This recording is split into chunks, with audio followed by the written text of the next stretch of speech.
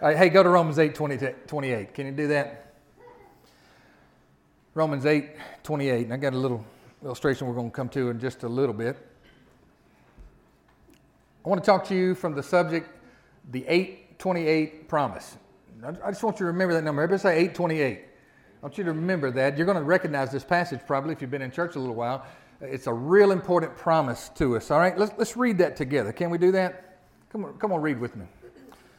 And we know that all things work together for good to those who love God, to those who are the called according to His purpose. Come on, read it with me one more time. And we know that all things work together for good to those who love God, to those who are the called according to His purpose. Let's ask the Lord to help us. Holy Spirit, you're here. You're our helper, and we need you to help us with this truth. We need you to help us open up our minds, give us clarity, give us insight. Help us to receive this truth, Lord, and to see Jesus in ways that we've never seen Him before, and to just embrace Him and walk by faith in the truth that He's given us. Thank you, Lord, for this verse. Thank you for this promise. In Jesus' name, amen. Amen. So we live in a complex world, don't we? It's a complex thing that's going on. There's good things happening. There's bad things happening. I don't know if you've been watching some of the news with all the chaos. And it's not just a one-time issue. It's a lot of complexities involved, and there's a lot of different kinds of solutions that need to be given to it, both the virus and for all the unrest that's going on right now in all these major cities. And pray for my Lily. She's in Atlanta. It's not really good in that whole area. Don't get me going there. Good things are happening. Bad things are happening. Tragic things are happening. There's no doubt about it. Tragic things have happened in many of our lives concerning accidents and sickness and death and all the things that just kind of are a part of our world right now, unfortunately. We're all going through a sort of a bad and tragic time, and the crazy thing about this particular tragedy, dealing with this virus and all the government stuff and all the crazy stuff that's going on, is that it's not just isolated to a people group. It's not just isolated to a socioeconomic group. It's not just isolated to a region. It literally is a global issue going on right now. There's hardly anybody that you would ever meet or run on into the streets here in Gilbertown or Alabama or go across the countryside. Everybody's going through this tragic time. It's kind of crazy, isn't it? It's a lot of complexities. Now, here's the deal. Whether it's good, whether it's bad, whether it's tragic, we serve a God who makes promises to us. Now, that's one of the unique things about our faith, actually, that we serve a God who makes promises to us. And now these promises become the foundation of our faith, because what we're believing in is actually the Word. You say believe the Word, things like that. Well, that's talking about the promises, the things that He has promised to do for us because of His goodness. He has promised certain things, and that becomes the foundation of our life. It becomes the foundations of our faith. In comparison, if you were to do a study about pagan worship and pagan gods, which it's all around us, and it's not just over in the East anymore, it's now come right here, close to us. If you were to do a comparison study about pagan gods and how they worship, the pagan gods don't promise anything to their people. In fact, the opposite is true. What is required of you in most pagan worship is that you make promises to the god, and you don't know how it lands one way or another. Okay?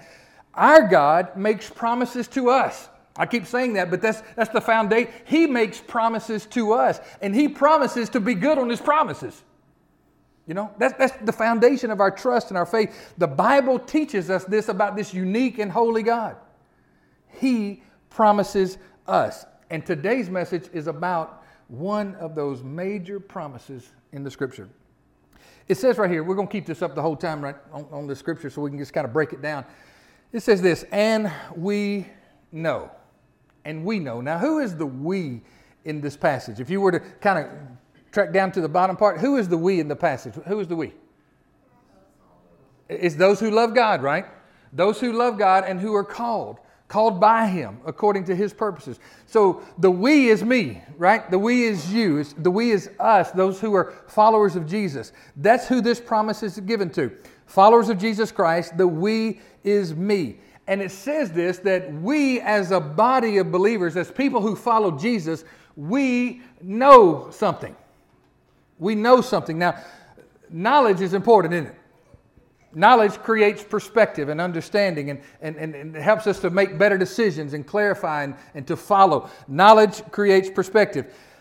knowledge is important. We know something. We know. And what we know becomes the foundation of our lives. Okay? Whether it be good or bad. Now, we just pull back, not talking about Scripture stuff. What you know as a human being is important.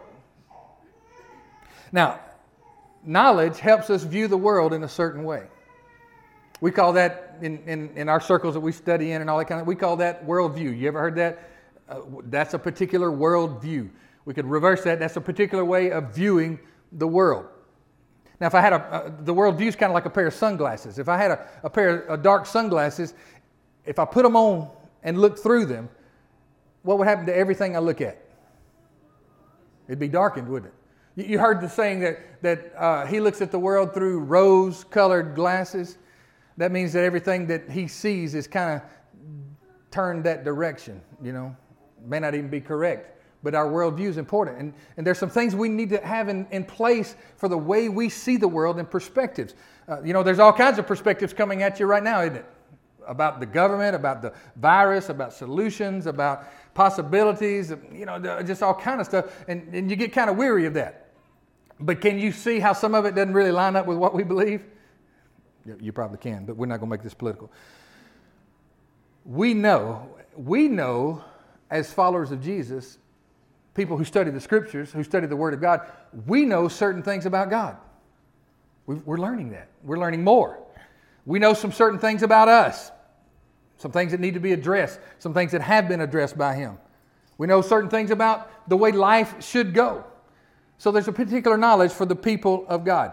The idea of to know means to be aware, to understand something in a particular way, to see it clearly. Here's a word picture for you.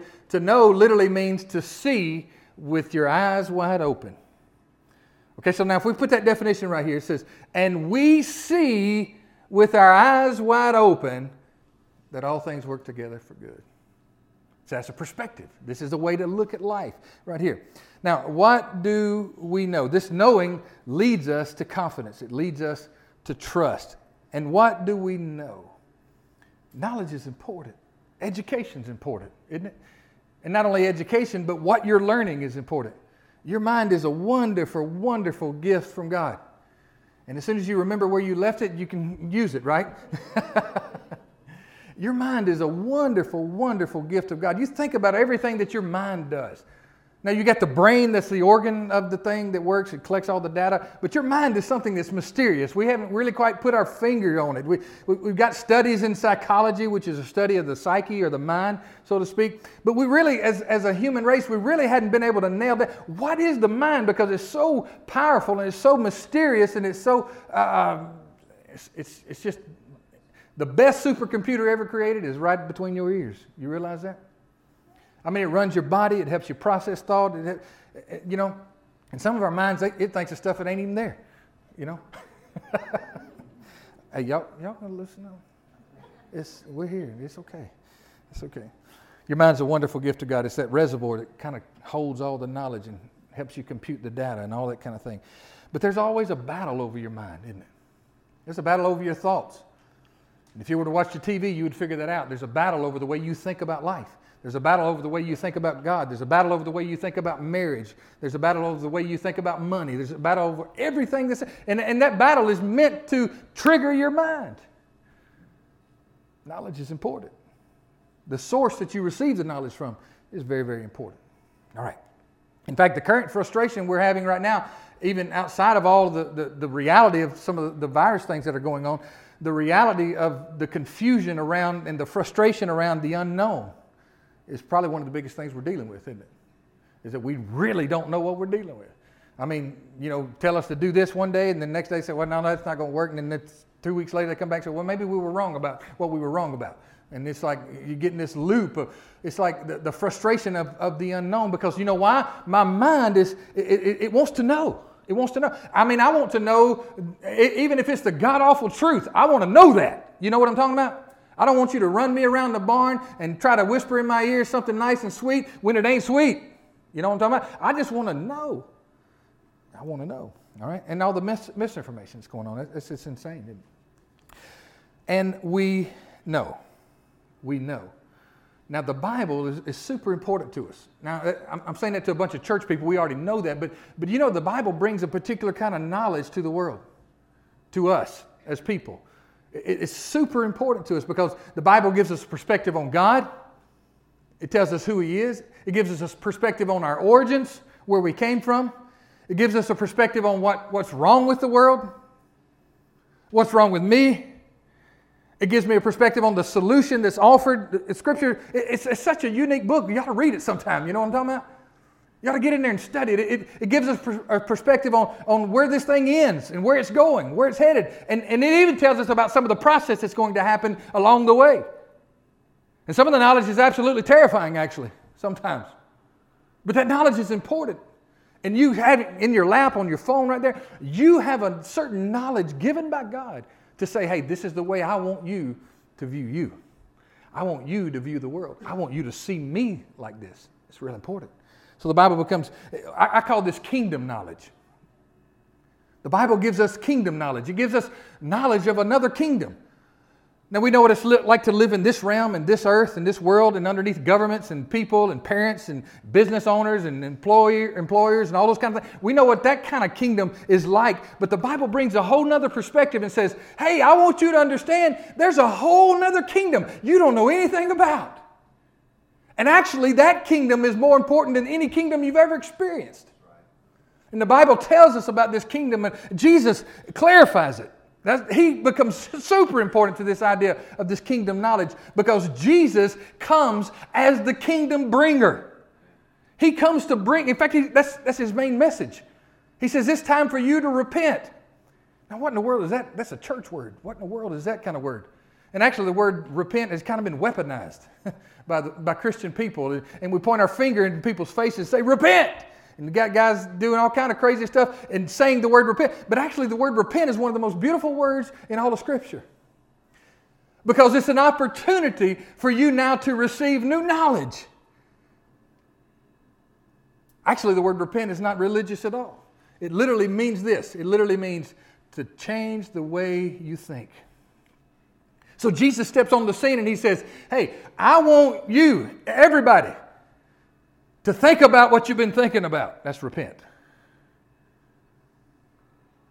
And Jesus became very controversial. And that hadn't changed in 2,000 years, really.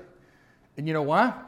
Because Jesus always challenges the status quo of the way things are and the way people think. He does that in your life. I mean, which one of us would have thought, love your enemies and do good to those that hate you? Who would have thought of that? So that's kingdom knowledge. He said, this is the way my kingdom works. I want my kingdom to operate like this. He says, I want you to hear this knowledge. This is how the world should operate. This is how my world operates. Plug into it. Does that all make sense to you? I'm going off this phrase, we know. There's some things we know. There's a lot more things. In fact, the more I know, the more I find out I need to know. Actually. And the more I find out I need to grow in these areas. Here's a tragic truth. Hosea 4:6 says this. It says that my people perish for a lack of knowledge. Now, Hosea 4:6. My people perish for a lack of knowledge. Didn't say they perish because they don't go to church enough. Didn't say they perish because they don't care for each other. It says they perish because they don't know certain things about how this idea works. My people perish because they simply do not know. And you and I are living in a day and age where there is absolutely zero excuse for us not to know. You know that? I mean, I can open up my iPad or my phone right now, right here, and I've got the Bible in my phone in like 42 languages. Only one of them I can speak. And I'm struggling with that one sometimes. Somebody needs to write the Bible in Alabama or Tennessee. You know what I'm talking about? I think they did. It's called the Message Bible, but that's all right. But you know, I can promise you, if I got trapped on a deserted island and had a plug-in, I could survive off my phone with just Bible knowledge. I've got this software program that absolutely has more than any man could read in his whole lifetime. It's right in my phone. It's absolutely insane. We've got opportunity to know. And the Bible says that we're perishing because we simply do not know. So Jesus breaks in through the darkness and he brings light to people. And he says, listen to me. I can let you know. I can let you in on the know. I can teach you what you need to know about you, about God, about life. And Jesus, in fact, you know what the thing that they called him the most? Teacher. Because what does the teacher do? They teach you what you need to know. Thank you, Miss Jenny. You get me. They teach you what you need to know. Paul makes this confession of faith. The Apostle Paul says this. He says, I know whom I have believed, and I am persuaded that he is able to keep that which I've committed to him against that day. See, Paul said, I come into a particular knowledge. Paul didn't know this all his whole life. In fact, he didn't know this until he met Jesus on that road to Damascus. And then a whole revelation knowledge came to him right there that, oh man, I've got to change the way I think about everything. And why would a man change the way he thinks? Well, when he comes in contact with truth. And he realizes he wasn't walking in that. And we know. Now, it's not secret knowledge. I'm talking about that. Actually, Jesus says this is not a secret at all. In fact, anybody that wants to come can come. Anybody that wants to know can know. This is not a secret. It's open. All right? How do we know? Let me fast forward here a little bit in my notes. Now, what do we know? According to this passage, now we already said it, but make sure you're tracking with me. And we know. What do we know according to this passage? We as me, right? It's us. And we know we've got a particular knowledge. What do we know according to this verse? According to this truth. What do we know? Tell me. That all things work together for good. We know this. Or do we? Sometimes I'm afraid that the worry and fear in my own heart kind of portray that I may not know what I think I know sometimes. So I need to regroup. I need to go back and say, Lord, teach me again. Teach me. Do I really know that all things are going to work together for good? So if we know this, if we know that everything that comes my way or everything that I come into contact with, if I know beyond a shadow of a doubt that God is going to work it out for good, that changes how I go through stuff. That changes my perspective on life. I may not want to go through some things, but if I have to go through it, it changes the way I handle myself. You see what I'm talking about? This kind of knowledge is super important. This promise is important for us to know. That all things work together for good. Now real briefly, let's just kind of get a timeline. Let's talk about God's good story. Let's see how God works all things. The Bible is a book that teaches us that God has been working and God will continue to work towards good. God's good story starts out with creation. Let's just let this speaker be like the starting point for creation, okay? This is creation. What does God say about his creation? God created in six days he created. And what did he say about all those days? It is good. Now, isn't that word good up in there? In that verse right there? Is that word good in that verse? Okay. So it's God's good story. God's good story starts off good, and then sin enters the world, Genesis chapter 3, and things kind of turn to not so good, right? But God makes a promise in Genesis 3:15 that says, I will work it out for good. He doesn't use those particular words, but he makes a promise to Adam and Eve and to the adversary that I am going to crush your head when this is all said and done. I'm going to make this good. Now, if you travel through the Bible from Genesis 3 all the way through the book of Revelation, all the way through, you got all kinds of stories. You got actually thousands of years of history we're traveling through with this story. But it's God's good story, how God takes somebody named Abraham and he turns his life for good. And he says, Abraham, I know you're a pagan right now. You're serving other gods, you and your family. But I want to tell you, I want to bring you into some kingdom knowledge. I want you to know, Abraham, I want to use your life and I want to bring good out of your life that will bless every nation on the earth. Of course, we know that to be Jesus. But the story comes, he takes men like Abraham, Isaac, And Jacob, boy, Jacob's a real story in God turning things for good, isn't it? And then we got Jacob's son, one of Jacob's sons, Joseph. Well, now there's a story. There's a story where things were not good at all. And God worked them out for good. So we got this story. God for lack of time, we got this story, God's good story, and how throughout all of human history, He's taking bad things. He's taking even bad people, and He's turning it around for good. He's working it for good. In fact, He'll even use a Pharaoh in Egypt to turn things for good for His people. It's crazy. He'll use some bad stuff to make some good stuff happen. And He's so good at being good. I mean, you know what I'm talking about? It don't matter what you give Him, He can make it good. So this is the story of God's good story, and God, how He makes things good. So we come to the cross. We come to Jesus. That's where everything changes. And Jesus intensifies this idea of goodness. I want to bring everybody, every nation, tribe, and tongue. I want to bring everybody, give them opportunity to come into this good story. That's what Jesus does. And now the story starts with a good creation. Let's fast forward to the end of the story, which actually the end of the story is actually a whole brand new beginning. You understand that? It's actually the beginning of a brand new story. Because God starts with good creation, creation goes bad. God promises that in the end, John the Revelator, he says this, he says, I see a new heaven and a new earth. And all the former things are passed away. And there's no more sin.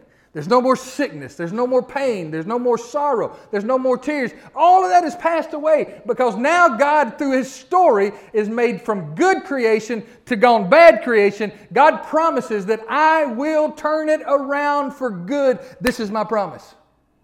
And in the end, all the bad stuff's going to be made good. You see, this verse is actually an overarching promise of the entire story of humanity.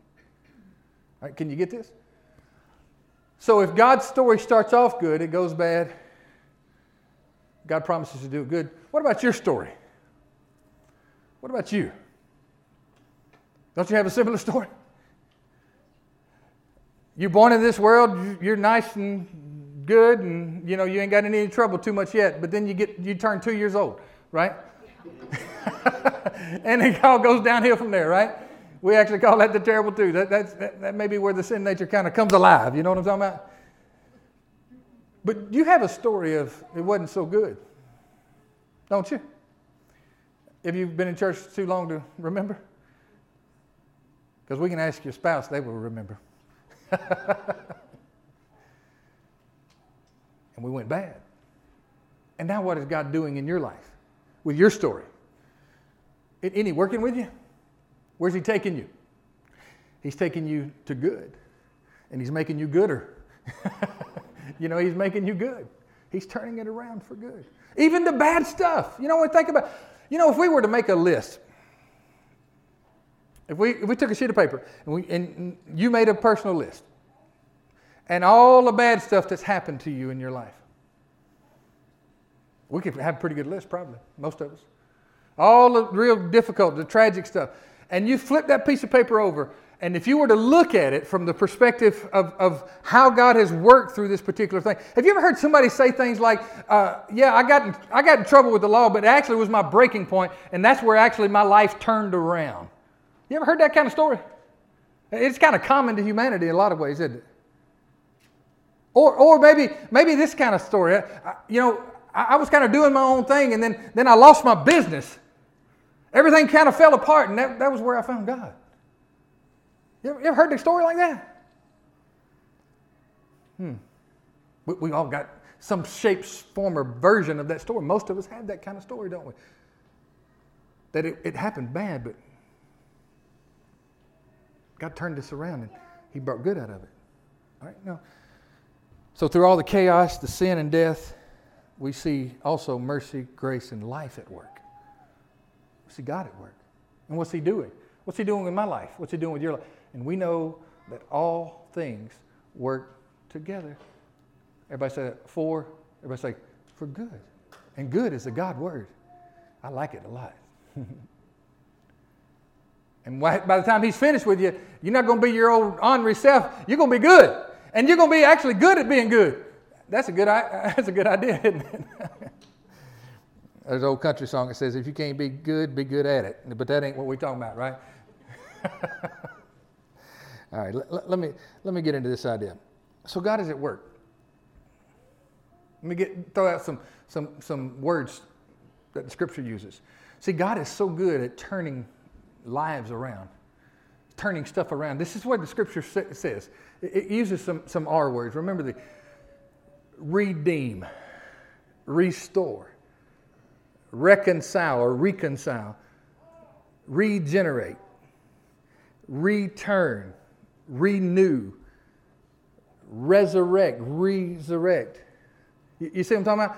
See, that's words that describe this whole idea of salvation. Is, see, God redeems our life because, see, I went through such a period of time and choices and all this kind of thing in sin that I was not deemed worthy. So when He saw me not deemed worthy, He redeemed me and made me into a new man.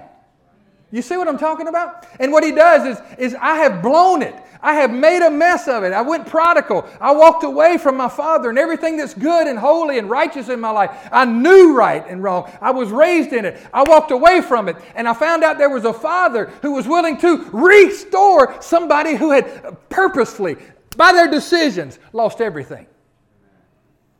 See, that's what He's doing. We have story after story. Many of these come from the lips of Jesus. He regenerates a person. He helps us return. See, He's turning. See, all these words. The idea of is that He makes it different than it was. Because I turned the wrong way, He gave me opportunity to return. You see what I'm talking about? But when I read these kind of words, they just really light off in my spirit. And you could end up staying here a while if I keep going. Because each one of these words, we got story after story. We got testimony in this building after testimony. Right? People watching on Facebook, we got testimony after testimony of how God has redeemed, restored, reconciled, resurrected, actually is a great word, brought us back from the dead. And what we're seeing is all things working together. Joseph is a great character study in this. Romans 8:28, you've got it right there. Here's the Romans 8:28 of the Old Testament. Joseph, at the end of his days, after his trial, going through all the stuff, from the pit to Potiphar's house to the prison, all those kind of things, and then to the palace. He gets there to the palace. Joseph, as his brothers, who absolutely started this whole process, threw him in that pit, left him for dead, told Daddy he was dead. Years and years have gone by now. Years. Joseph has now risen to the second in command in Egypt. Listen to what he says. This is the Romans 8:28 of the Old Testament. Genesis 50:20. It says this, but as for you, you meant evil. Talking to his brothers. Joseph talking to his brothers. As for you, you meant evil against me, but God meant it for good, in order to bring about, as it is this day, to save many people. You see that? We learn. See, this is knowledge. We're getting knowledge. Even somebody like Joseph, God takes his life, even though everything fell apart. And in case you're thinking that's an easy journey, some scholars say that journey lasted some 15 to 17 years. That's a long time to have a series of bad days that turn into bad years. And at the end of his life, he came into a knowledge. He said, now, I don't want you off the hook. You meant to kill me. I don't have no doubt about that. There was evil in your heart. But God is so good at being good, He took that evil that was intended, He spun it around. He made it good. So that's that Romans 8:28. All things work together for good. Now this is what I want to do. All right. Let's get this little deal here. I'm going to show you this in just a short little illustration. Let me get my stuff all down here. Get my little tablecloth. Oh, my goodness. Oh, my goodness. What y'all talking about? What's wrong with y'all? What's wrong? This is my little cloth, man. This is what I use on my picnic. Y'all going to come have a picnic with me? It's a pretty shade of orange. Y'all like it.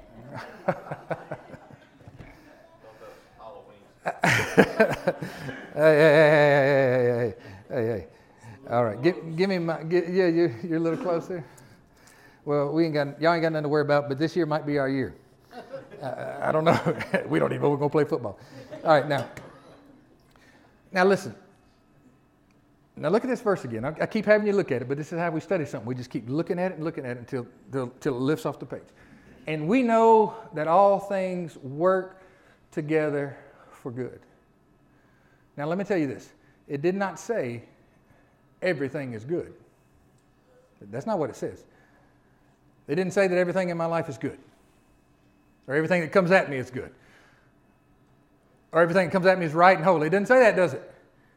So we know that not everything is good. The revelation is that God takes it and makes it good. Okay, now let's take this idea like the ingredients of a cake. Now what we got here? All right, I got to follow my little recipe. Is that all right? A little Martha Stewart stuff today. All right. So if I was to take this butter, all right. I'll tell you what I didn't get. I didn't get a little towel. All right. And we take this and we put this. It says half a cup of butter. All right. 1 cup of sugar. We good? All right, now it says that we cream them together. Front row people, welcome.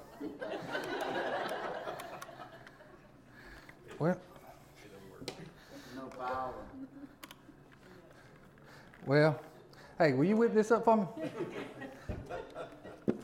Do it the old-fashioned way. It's a tablecloth. It's bad. So if I was to take this, in fact, this is what my grandma did. They didn't have all this electronic stuff. You ever see grandma? I mean, this is what she'd do. And boy, that arm would get to going. And my grandma wasn't no skinny lady either. That's why she's good at this kind of stuff, really. And that arm, I can't even do it. That arm, you know what I'm talking about? You got it down, that arm would get to going like that, and she didn't even need a mixer. Oh, you got it. Thank you. I might make a mess. You think that might be right? All right. So we were. It'd be easier with the mixer. But Grandma had one attached to her elbow. All right. So now we got to beat 2 eggs. Oh, thank you, Miss Sharon. Oh, we got a brown one and a white one. All right. So we'd take these eggs, and if I was doing it right, I'd beat them out already, and then pour them in there. Take this egg. All right. Now let's just look at these ingredients right here. Now, throw one more in here. Fold in. What's fold in? Fold in 1.5 cups of all-purpose flour. All right. So we would stir this into our creamy mix, and we would fold this in. We would just little by little we'd stir it in. All right. Now, would you by yourself, on your own, would you eat that cup and what's a cup and a half? Would you eat that cup and a half of flour? Would you eat that? Now, what about them raw eggs? Would you eat that? I mean, like, since you watched Rocky, you remember? I thought I was something. How many of y'all were just inspired back in the Rocky days? You remember Rocky, Sylvester Stallone, and all that stuff, and you thought you could beat up bad guys if you ate some raw eggs? You remember that? Y'all didn't do that? Y'all didn't do that? I did that. I had them. I was putting them in the shake and milk and all that kind of raw eggs because I thought if I did that, I could be like Rocky. You know what I'm saying? But other than that, how many of y'all would eat just that all by itself? Would you eat a stick of butter by yourself? Now, see, this is what I'm talking about. Not everything is good by itself. Not every experience in life we have is good by itself. Not everything that we go through is pleasant. Not everything we go through is welcomed. It's not always good, is it? If you lost a loved one, that's a terrible thing. It's horrible. You lost income and going through financial difficulties, or you've been through a marriage crisis, or you've been through a divorce. Those are not good things. And those are things that if we had choices, we wouldn't want to eat that. We wouldn't want to go through that, would we? You wouldn't want to go through that sickness and that problem and that difficulty in your body. You wouldn't want to go with that breakdown in your mind. You wouldn't want those kind of things in your chapters, in your story. But guess what? It is.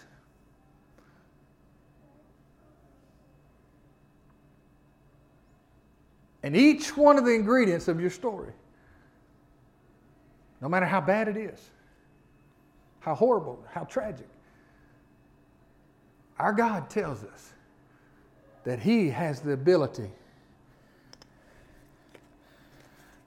to work it Now, it may take a little time. It might take years. Here's something I don't necessarily like sometimes. It may take me getting to eternity to get it all good. But the promise is that when he gets through working it all together, now here's my little baking powder. You put that in there too? That helps everything rise to the occasion, doesn't it? All right? And then we got our milk. We pour it all in there. Now some of this stuff is good. You'd drink this milk all by itself. That's some of the good stuff. And some of you would even take this vanilla extract and get it in. Never mind. The promise is that when God gets done, and here's the mystery. Some of you ladies deal with this all the time. And you're cooking, you're baking, all these ingredients. Again, nobody would want this.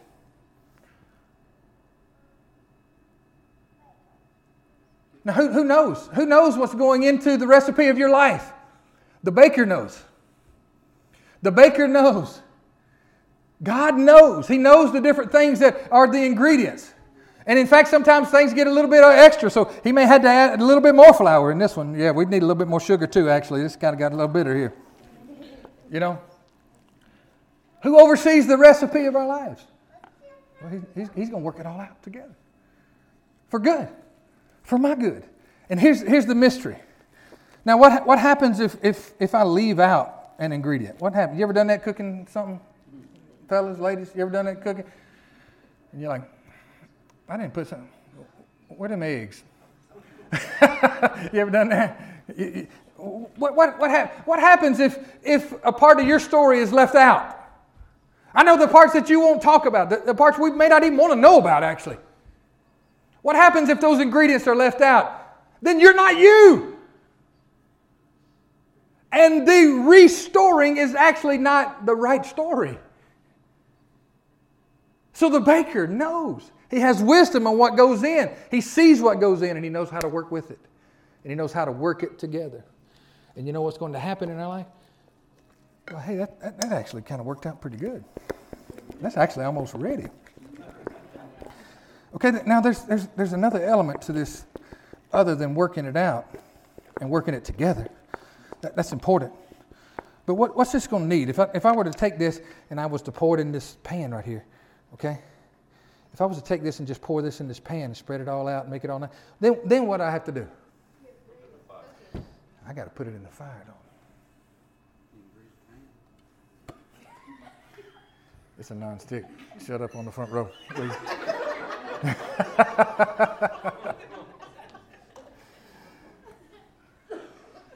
Would you like to catch it? You got to have a little fire on it, don't you? You got to have a little heat. There's got to be a little pressure put on. And sometimes that's when the good rises up to us. It rises up in us is when that fire comes. That's important. You ever been through the fire? Mm-hmm. Some of us in it right now. Mm-hmm. And here's the promise. Here's the promise. That when God gets through with your life, when God gets through with my life, it's going to be like this cake. I made this last night. Thank you, sir. Well, bought it. That's kind of the same thing, right? And never mind the round pan and the square cake. It takes a little effort to do that. I knew somebody was thinking all that. Just little details. There's no problem. Here's the promise. That when God gets through working it all together for good, just like the baker does with the mix, it looks like something. Purpose is seen. Goodness comes out of it. You see what I'm talking about? Can you think about your life? So what the apostle's telling us right here is that these are things we've got to know. That right now we're working with flour and eggs. And it ain't real good. But God's mixing it together. And if I'll cooperate with Him, the process will go a little bit better. And when it's all said and done, His purpose will be known. You see what I'm talking about? Does that make sense to you?